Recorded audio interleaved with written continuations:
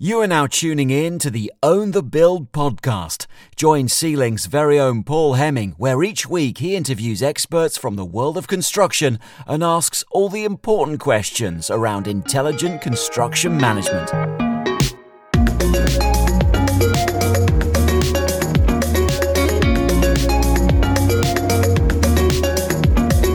Hello and welcome to episode 122 of the Own the Build podcast with me, Paul Hemming. We are continuing our free download giveaway, and attached to the podcast description you will find a BOQ template, a vesting certificate template. Feel free to hit me up if you want to chat about any of those or suggest any further ones. I'd be more than happy to hear from you. In the studio though today, I am so happy about this. I am joined for the third time, the hat trick is complete, by Sarah Fox, who many of you will remember from our previous episodes. Sarah is a construction contract expert and director at 500 Words, who deliver simple, digital, trust-enhancing contracts to put construction companies in control. To say that Sarah is a construction contract expert and passionate advocate of construction law and changing the way that we work is probably the biggest understatement in the world. She is the queen of construction contracts. Sarah, I'm going to have to lie down after explaining all that. Welcome back to Own the Build. How have you been? Thank you very much for having me. No, I've been great. I mean, this all came about because I think somebody posted randomly and recklessly about letters of intent, and I had to weigh in. Well, like I said before we hit record, my girlfriend, she is architect, project manager, she's construction, and she said to me today, "What are you recording on the show?" And I said, "You're going to laugh because it's kind of embarrassing and geeky, but I'm really excited about it." And I didn't think that she would be. It's about letters of intent, and she just rolled her eyes and said, "Have fun." And here we are. We're going to have some fun, aren't we? Of course. We'll try to, right? We'll try to. Before we jump into everything, Sarah, obviously you've been on the show twice, so I know who you are. Some of the listeners will remember you as well. And definitely, guys, if you don't, check back to episode 78, particularly really, really good episode about managing inflation, supply chain claims. Definitely go and check that episode out. But Sarah, talk to us about first your background and now your business. So I am a former construction solicitor. I was working with a company now known as Evershed Sutherland, did a load of transactional projects, got a training qualification, and then eventually, about sort of nearly 10 years ago now, set up my own business to deliver training initially to the construction sector, and as part of that doing a whole load of research into contracts, because that's my bit. I think if you set up a contract properly, you help manage some of those disputes that end because or are created because of bad contracts or bad contract administration or not understanding it. So that's where the training comes in. But also I wrote a paper for the Society of Construction Law. They run an annual prize called the Hudson Prize, and I wrote a paper and chose as my specialist subject, in the old mastermind style, letters of intent. And that's where the whole process started. My passionate feelings about how we use letters of intent in the UK construction sector. But so yeah, and we'll get on to that. So when we first met, at the time we were talking about the JCT, and I'm going to misremember because that's just what I'm going to do, but the total number of words in the JCT was something like 50,000. You wanted to, not with the JCT, but your vision, your ambition was to distill things down into 500 word contracts, simple, digestible contracts. We were talking about an example contract, which I thought was really short and really nifty, which we use quite a lot, which is 2,000 words. You're like, nah, forget it, 500 words, let's do this. And I admired the ambition at the time. We're here today to talk about letters of intent. Is it a lot easier, stupid question, to get a letter of intent into 500 words than a contract? It depends whether or not you think a letter of intent is a contract, and under English law, generally speaking, it is. So effectively, we're talking about a temporary contract for small works rather than a contract for the whole project. But actually, the processes, the risks, the limits, the remedies, all the kind of stuff doesn't actually matter. The value of the works, the size of the project doesn't and shouldn't necessarily dictate the length of the legal terms, it will determine the length of the technical information and all the bits of how much you're going to get paid, how long your payment schedule is, all that kind of stuff. But it doesn't actually change the core content you need. So quite interesting. I ran a whole load of workshops on letters of intent with a series of contractors, consultants, subcontractors, law firms, and their letters of intent were kind of up to 20 pages long. At which point you kind of think, well, I think you've missed the point. Yeah, you might as well get a contract out. It's fun, isn't it? So I'll ask the listeners this to reflect on this, because I think I saw that you'd written something. It made me chuckle. So I read, have you ever written a letter of intent in a hurry on a Friday afternoon because works must start on a Monday? And I read that and I thought, you cheeky devil. Yes, I have. I know I'm going to get into trouble for this now when we talk about it. So if the listeners have, and I know that I have, I reckon we're in for a bit of a telling off from Sarah over the course of this. She's grinning now over the course of the rest of this episode. And you kind of almost... It's a funny subject. That's why I'm interested to talk about it with you and someone who's so passionate about these things. Before we, dive into the mire of what's right and wrong about letters of intent, first, you touched on a really interesting point there. Could you describe what a letter of intent is, why we use them in construction, and are they contracts? So I'm going to deal with the last question first, because I've already talked about it. Are they contracts? Yes, generally speaking, they are, because they ask the contractor to provide something of value, and they say that they will pay in some way, shape or form for those works when they're carried out. So that's pretty much all we need to create a contract under English law. So yes, generally speaking, under English law, they are considered to be contracts. Now, different parts of the world use letters of intent in a very different way. And I know the Middle East creates letters of intent, which are just, you have to start the works. If you don't start the works, we can't award you the contract, but we won't pay you until we've awarded you the contract. That's a very, very different beast. So we're not talking about that. We're talking about the sort of things that people will maybe around the world be copying and pasting on a Friday afternoon in order to get out and finish their work for the week. So you said, are they, sorry, what were the other two questions? I've already forgotten them. So I've almost kind of forgotten them as well now. But what I was saying is, so could you describe what they are and why we use them in construction? Okay, so we tend to use them because somebody said the works need to start on Monday in order to complete the programme, and we haven't quite finished getting all the details or the documents or the agreements we need in order to carry out a full contract. We want a quick and crude contract without actually putting the legwork. We want something quick. It's a kind of a temporary stopgap. Now, it could be that some fundamental issues haven't been agreed, like the price or the total works, or it could be that the person who needs to sign this contract is not available, and therefore, for governance reasons, we can't get it signed. So there's all sorts of reasons why we might not get it signed. For me, it was always quick and simple way to get the wheels moving, if that makes sense. And yeah, you're right, there's a number of reasons why you do it. It might be my time, it might be someone else's time, it might be signatories, loads of different things. It felt to me like a low stress solution to a high stress problem. Yeah, so it is a low stress solution, and the reason we tend to copy and paste is because there aren't any good examples out there, and we can't really tell a good from a bad example. So that's the reason why we copy and paste. But also we tend to enter into them in the belief that the full contract will properly get signed in the short time afterwards. Now, that doesn't always happen, and that's where the big risks lie. But generally speaking, a letter of intent should be a temporary interim contract to carry out a discrete set of works or to order long lead materials that are needed to keep the project to programme. And so let's take an example. I'm going to go back to my experience, right?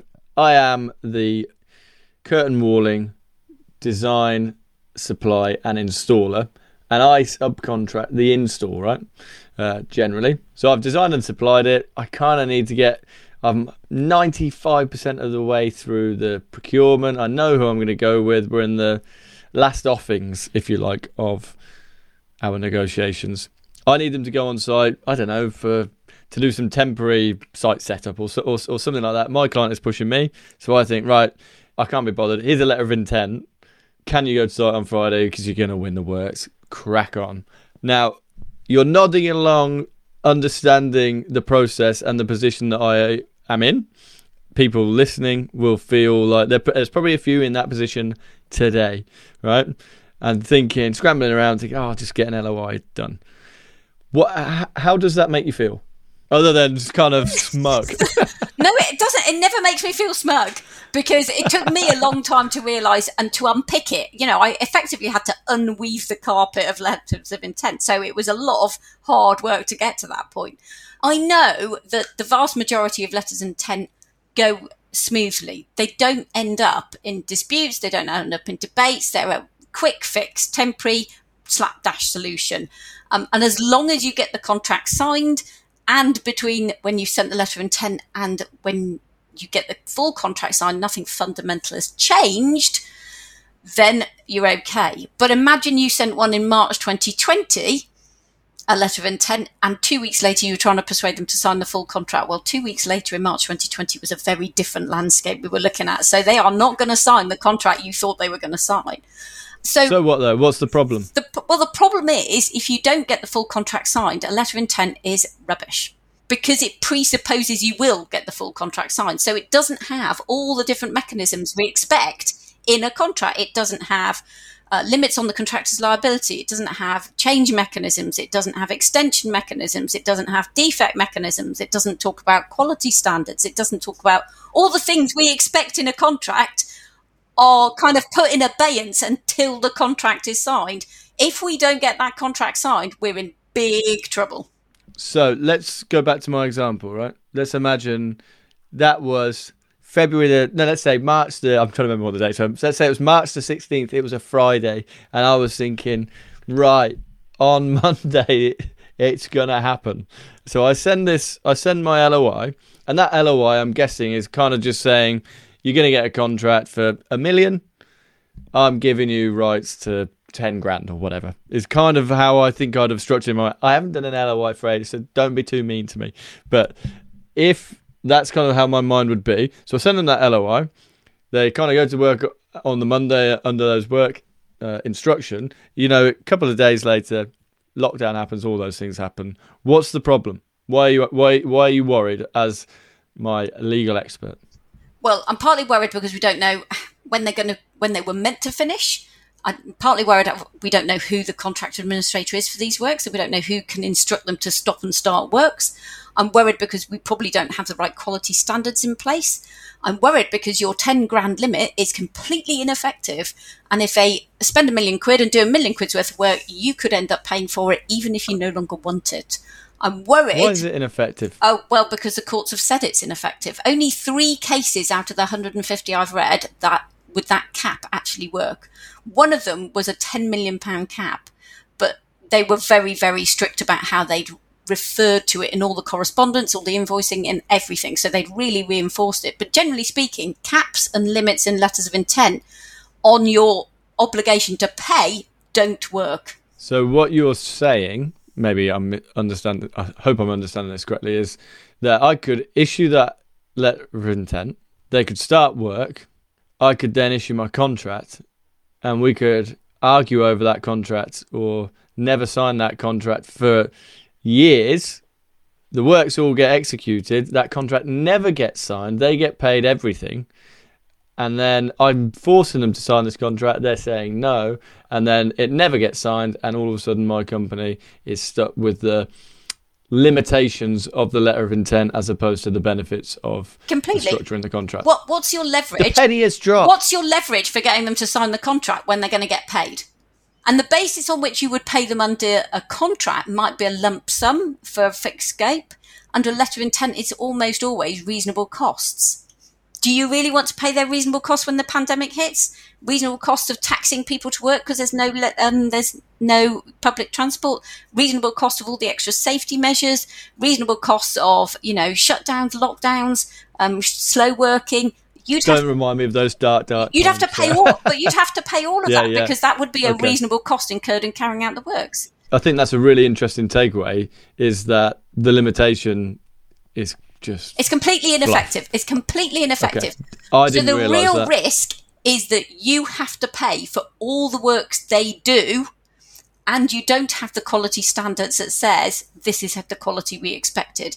You don't have the checks and balances for that money. But also the risk is that not only will you have to pay for all of it, but you'll pay for it on a different basis, reasonable cost as opposed to a lump sum fixed price. Now, if you'd done that 12 months later, when energy costs or input costs were going through the roof at sometimes 60% over a couple of months, you'd have had to pay the additional cost. So you don't have a fixed price. You don't even have an estimate now. You just have an open checkbook. And why? And what's the incentive now for your subcontractor to sign that main contract that you were going to offer them? They're going to get paid anyway. They're on the site. Yeah, definitely. I don't think that all of them would necessarily understand that, but it's a completely unnecessary risk to be taking, right? Yeah. So the real problem that we've had with letters of intent is that most people sending them believe that they are covered. As I just did. They're covered. Yeah. They're not at risk. They've got a limit or an expiry date, and that will be fine. However, the case law says quite the opposite. The case law says that actually you're really at risk, because the other thing that subcontractor can do is walk off site at any point. They don't have a contract for the whole scope of works. So once they've done the bit that you refer to in the letter of intent, they can go. They can skedaddle, and you're left with part completed project. They've already fallen out with you. They don't want to finish the job. You've now got to get someone else in to finish the job at a higher price in conditions that you weren't expecting. You're now absolutely against the wall because you included their price in your own contract with your main contractor. You're now losing money hand over fist. You are not in a good position. This is not where I expected the conversation. I feel like I'm not in a very good position in this conversation. I've been, like I said, I'm going to scale back to what I said. So I thought I was going to get told off in this, and I've been told off, haven't I? But what can I say? So because I've run workshops with lots of different companies, one of the things I did was work with a main contractor, and they issued letter of intent as a matter of practice to pretty much all their subcontractors. But they had a really good internal process in place, which basically said, we're giving you a letter of intent to stick to our program, but you have 2 weeks to sign the contract or you're off the job. So they still had leverage to get them to sign the contract, but also they were prepared to chuck people off the job after 2 weeks, because in 2 weeks, hopefully not too much has happened. Yeah, March 2020, things would have happened in 2 weeks, but most of the time, 2 weeks is enough time to get someone else in. Because they used a lot of subcontractors, they had a panel of people who could have replaced them. You know, they weren't left completely in the lurch. And this was their practice, but they followed it up every single time. And it's the failure to follow up a letter of intent properly that really scuppers them generally. So it's not just the content, it's how you behave once you've sent it. Okay, fantastic. And I think we have, in that first half of the show, fundamentally exposed the risk, and that's brilliant, because I don't think I fully appreciate that risk before. Hopefully I'm not alone in that regard. Maybe I am. And in the second half of the show, I think we'll then start to touch on what you've kind of just been talking about, the tactics, the strategies, and actually how to use a letter of intent. But we will do that after this break. I'm going to go and try and lie down somewhere now and just reflect on all of my mistakes in life. Hello, it's me again. I wanted to share a quick story with you on why I co-founded C-Link with my best mate Chris. Chris and I, we're both QSs, and this is going to sound sad, but one night we were sat in the pub talking about subcontract tendering, and we realised the industry had a problem. Number one, procurement was too paper-based. Number two, it was too time-consuming, and every QS had their own unique way of doing things. And number three, perhaps most importantly, if you want to competitively tender, you need to know hundreds of the best subcontractors. We simply didn't. That's why we created C-Link. It's software to solve subcontract tendering. We wanted to remove these challenges and help the industry get better. So if you, or someone you know, tenders with subcontractors, you've got to see our software. Head over to our link, www.get.c-link.com/podcast to find out more. I will include it in the description box, so again, there's no excuses. Now, let's get right back to the show.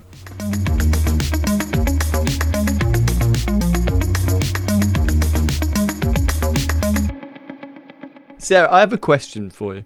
I think I might know the answer, but I also think maybe I don't know the answer to this. Do you like letters of intent? Well, it depends whether do I like them personally? Would I like to receive one? Should I recommend someone sends them? I think they have a purpose. I really think they do have a purpose, because we try and cram too much into the tender stage in the construction sector. So actually, when it comes to keeping a project on schedule, they're actually not a bad solution. However, Friday afternoon problem. I am going to caveat that by saying, you should, such a lawyer. You should understand what you're doing. So go into it with your eyes open, and you should process it quickly so that you move on. I think those people who use them strategically and use them well, they're a great tool. I think the reality is we go in pretty much blindfolded, copying and pasting something that we have no idea whether it's any good, and just keeping our fingers crossed and everything else crossed, and just hoping it works out okay. Now, I don't like to tell you this, but when it comes to contracting, hope is not an effective strategy. Isn't it? Really? Not really. That's a bit of a shock to me. So that, I think, fantastic. So that actually pleases me as an answer. It's kind of like the answer I was hoping for, because practically speaking, as someone who has, sometimes you feel like you're down in the trenches, you're working on multiple projects, everything's going on, and there's so much going on. And I really appreciate the fact that you come from a non-project background, but you recognise why people in the project space feel like they need something like the letter of intent to get them out of that proverbial hole on the Friday afternoon for the site on Monday. So that's great, because often you might speak to, people not involved and think, no, they're awful, forget them, right? But actually what you're saying is you understand them, but they need to be managed far more effectively, and there needs to be a process and a principle to why you are using them. Yeah, so there's a really good process. And in fact, the courts will agree. So just for anyone who has issued a letter of intent is feeling a little defensive and twitchy, the courts have looked at this and they said to recommend a letter of intent is not negligent. So it's not below, it's not a stupid thing to do. However, to allow a client to continue under a letter of intent without explaining the risks that they've got and how the letter of intent is not as good as the main contract is a negligent action. So go ahead and use them, but do it knowingly and explain the risk properly and process it quickly. But yeah, I think they have a place. I think, we're not going to resolve all the problems of, trying to do too much in too short a time. So let's just use them, but let's use them wisely. I agree with that. I really, really agree with that. And so I want to talk to you now about... You talked about there's a main contractor that you've worked with and they've got a really good strategy around it. I don't want to know their strategy. I want to know your strategy. So me and you are setting up a subcontracting. We're setting up a contracting business, right? I'm going to be your commercial manager. You are going to trust me to make the right decisions. I know this seems tough for you, Sarah, but you're going to have to trust me. But you don't trust me enough with the contracts for all of the reasons that we've just previously identified. What is the system that you're going to give me with regards to letters of intent? So I'm going to first of all set you out a proper process so that you know how you would get your average subcontractor into contract before they start works. But then you're going to have a backup. You're going to have if we can't do that, then plan B. You can have a letter of intent. But I'm going to have a letter of intent on two bases. One is that we write it properly, so it is temporary. It has a discrete scope of works. It has some related to that scope that we can identify rather than just randomly picking a figure out of the air. And it'll have a program for that scope of work. So it will be a mini contract for a particular scope of works. And you will always have to identify what that is, rather than the wording we see in so many letters of intent, any works necessary to keep the project on program. Well, that's everything. So we're going to have a really well-drafted letter of intent, and you're going to have 2 weeks in order to sort out the main contract. After that, you need to be able to get rid of your subby. So you're going to have balls of steel. Oh, God, I thought that might be the case working with you, Sarah, but that all makes sense to me. So I'm going to go back to my example. In the previous example, what I was probably doing was... And I've never done this, by the way. I've never ever done this. I've been an angel. But what I would probably be doing in this theoretical example would be, like I said, knowing that the contract sum is $1 million for the overall works, not having all the T's crossed and I's dotted, and giving them a letter which says, look, we're going to give you a contract for $1 million. That's pretty much agreed. The terms and conditions of that contract will be finalised ASAP, and I need you to go on site on Monday, the whatever, to do X, Y, and Z, and I'm going to give you a 10 grand buffer to do that. So that's what I'm doing, and that's making you very uncomfortable. So I want to. You've told me you want it to be a temporary, you want a discrete scope of works, you want the sum, you want program. I think I'm touching some of those, but I'm doing it in the wrong way, right? So let's take my example so that people can picture this for their project. Take my example and tell me how I hit your success metrics. So first of all, I'm not going to talk about the contract you want to get signed in the future in this letter, because that is a separate agreement. It either will or won't happen. And they're two interested in each other but not linked, if you see what I mean. We're going to reference it at all. We might reference it, but we're not going to reference the amount, because that might still be up for grabs. But the second thing I'm going to do is make sure that we can kind of say, what do we need them to do in the next 2 weeks, and how do we identify that scope clearly? And then rather than just pick a figure and say, well, that could be up to 10 grand's worth of work, we're going to actually take the contract sum analysis that we've got, or the rates or whatever, and identify how much they've bid for that element of work and put that in as a contract price, a proper price, not a provisional sum, not a guess, not a maximum, an actual contract price. Yeah, so I want them to do site setup, as I said before. I want them to do item 12, 14 and 16 on the agreed £1 million build-up. And that actually comes to, I don't know, 12,300. So my 10 grand number was already stupid or already wrong. So what you're saying is, right, you want it to be a discrete scope of works. So that scope of works is going to say whatever it says in item 12, whatever it says in item 14, whatever it says in item 16.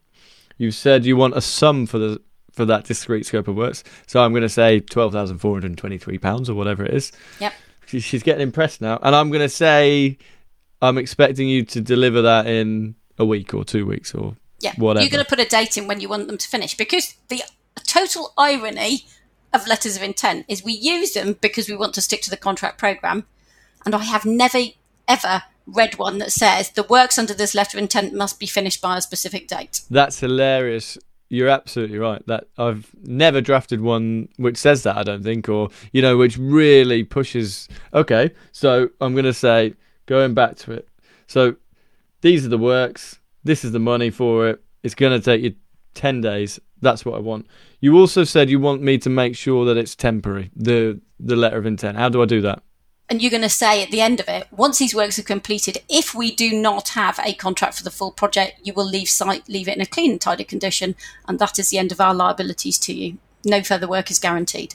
Do you think I should be saying, under the guise of this letter of intent, we expect to be able to agree to the full contract, and would want, could you use it as leverage to get it sorted?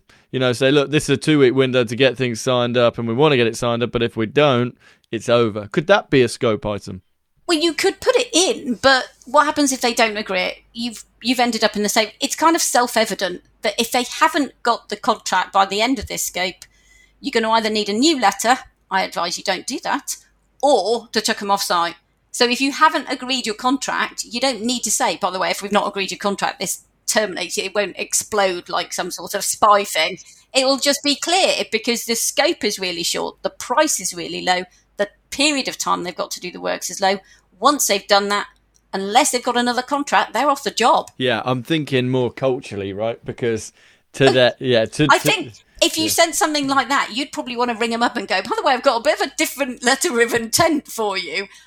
Let me just run you through this. Yeah. No, but I mean, culturally operating in a space, I was writing a letter of intent tomorrow, the way that I'm now drafting it, which makes perfect sense, don't get me wrong, might not appear to the contractors that I've worked with before, because I'm usually, pulling stuff. What you're saying is it might freak them out somewhat. I don't necessarily think it would freak them out. I don't think that. But I think that it would be important to clarify that the reason why I'm doing this is because it's only for that.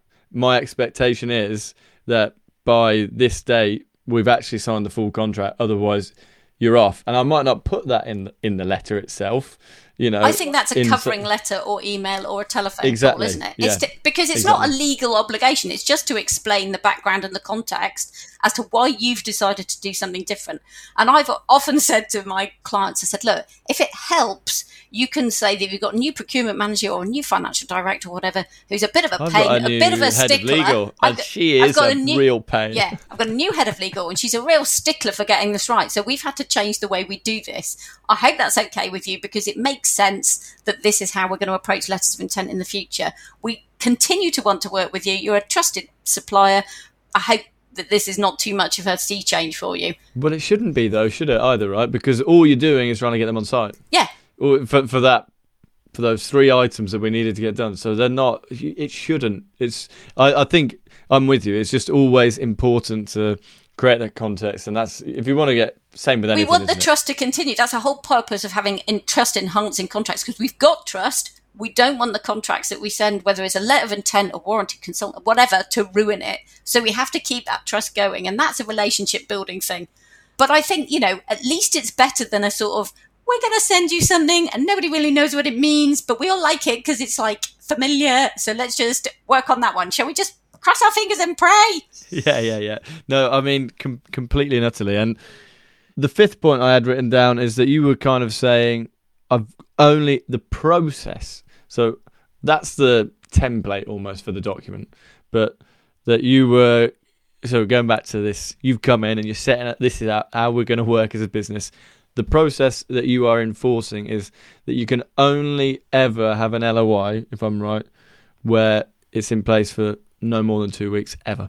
No, I mean, 2 weeks is a good, it focuses the mind. The thing is, if you can put one in place for 2 months or 6 months, but the problem is you'll forget. Because we're busy people. By the time a letter of intent is sent, we're now busy getting on with the project. So all the mental energy that we had, all the bandwidth, whether or not that's time, cost, quality, whatever, in terms of us, is now focused on doing something else, not the paperwork. So the longer the period we give, the harder it is to want to get rid of the subcontractor, but also the harder it is for us to focus on that as a time period. It's like saying, by the time you're 75, you're going to have done this, that, and the other. Well, I don't know about you, but 75 looks like decades away. I'm not even going to start focusing on that stuff. And it's the same with everything. If we can give a short time period, the chances are we can actually focus on it and remember it. If we give a long time period, it's just going to ramble and ramble and ramble. And that's not a good place to be. You're going to laugh at this, I reckon. But so we've talked now about down the chain. We've talked about me doing my procurement, right? I'm doing my subcontracting. I hadn't remembered this coming into the meeting, but I'm now remembering a project where a main contractor gave us as a subcontractor, I reckon, almost 10 iterations of a letter of intent. Like, we rolled for months. I think it was one a month for at least 6, 7, 8 months. It went on for ages. It was almost like a PC. It could have been a PCSA. It was actually a letter. Anyway, I'm now thinking the other way around. So we've talked a lot about me using a letter of intent down. If I am somebody receiving a letter of intent, what should I be doing? Because it's a completely different experience, right? Yeah, so generally speaking, the risk is not so much with you, except for the fact you don't have a contract for the whole scope of works. So the letter of intent, if it is a properly limited scope, you may be starting to do the bits of the works which aren't that profitable, but the big chunk of profitable work is not yet yours.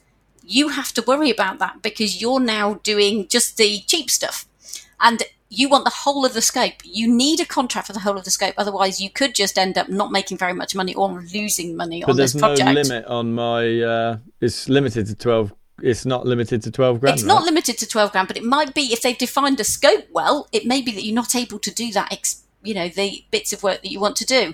And also, they could at any point terminate for spurious reasons. And it depends how it's drafted as to whether or not they have a right to chuck you off the project. But really, until you've got the full contract, you've kind of got a bit of a double-edged sword because you are going to get paid.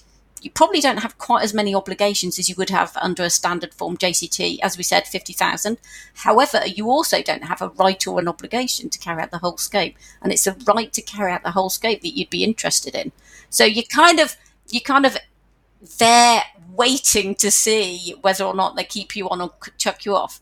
Now, it's not that common to chuck contractors off who are working under a letter of intent, but you don't want to be the contractor that happens to. Yeah, I agree. And I'm guessing that I feel like my example where I went through 6, 7, 8, however many iterations of the letter of intents that on that project is a peculiar one, perhaps. It might not be. No. Right, perhaps not. Okay, no, so there have been cases where I think there were nearly 12 letters of intent.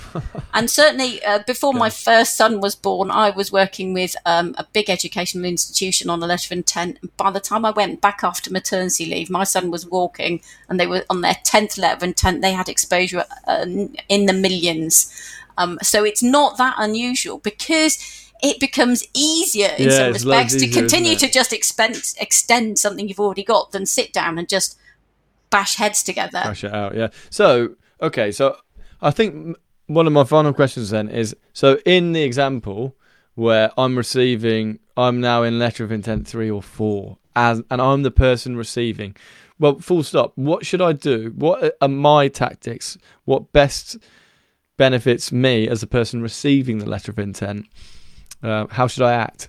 Well, to be honest, I think the best way to behave is to say, thank you for your 4th letter of intent. I think it would be much more productive if we called a meeting, sat down and didn't leave until that contract is signed. If there's any other reason why they're not signing the contract, other than, the fact they can't get everybody in the room to sign it, then you've got to start getting twitchy. You've got to say, well, we don't have a contract for the whole works. We don't want to continue on this project on this basis.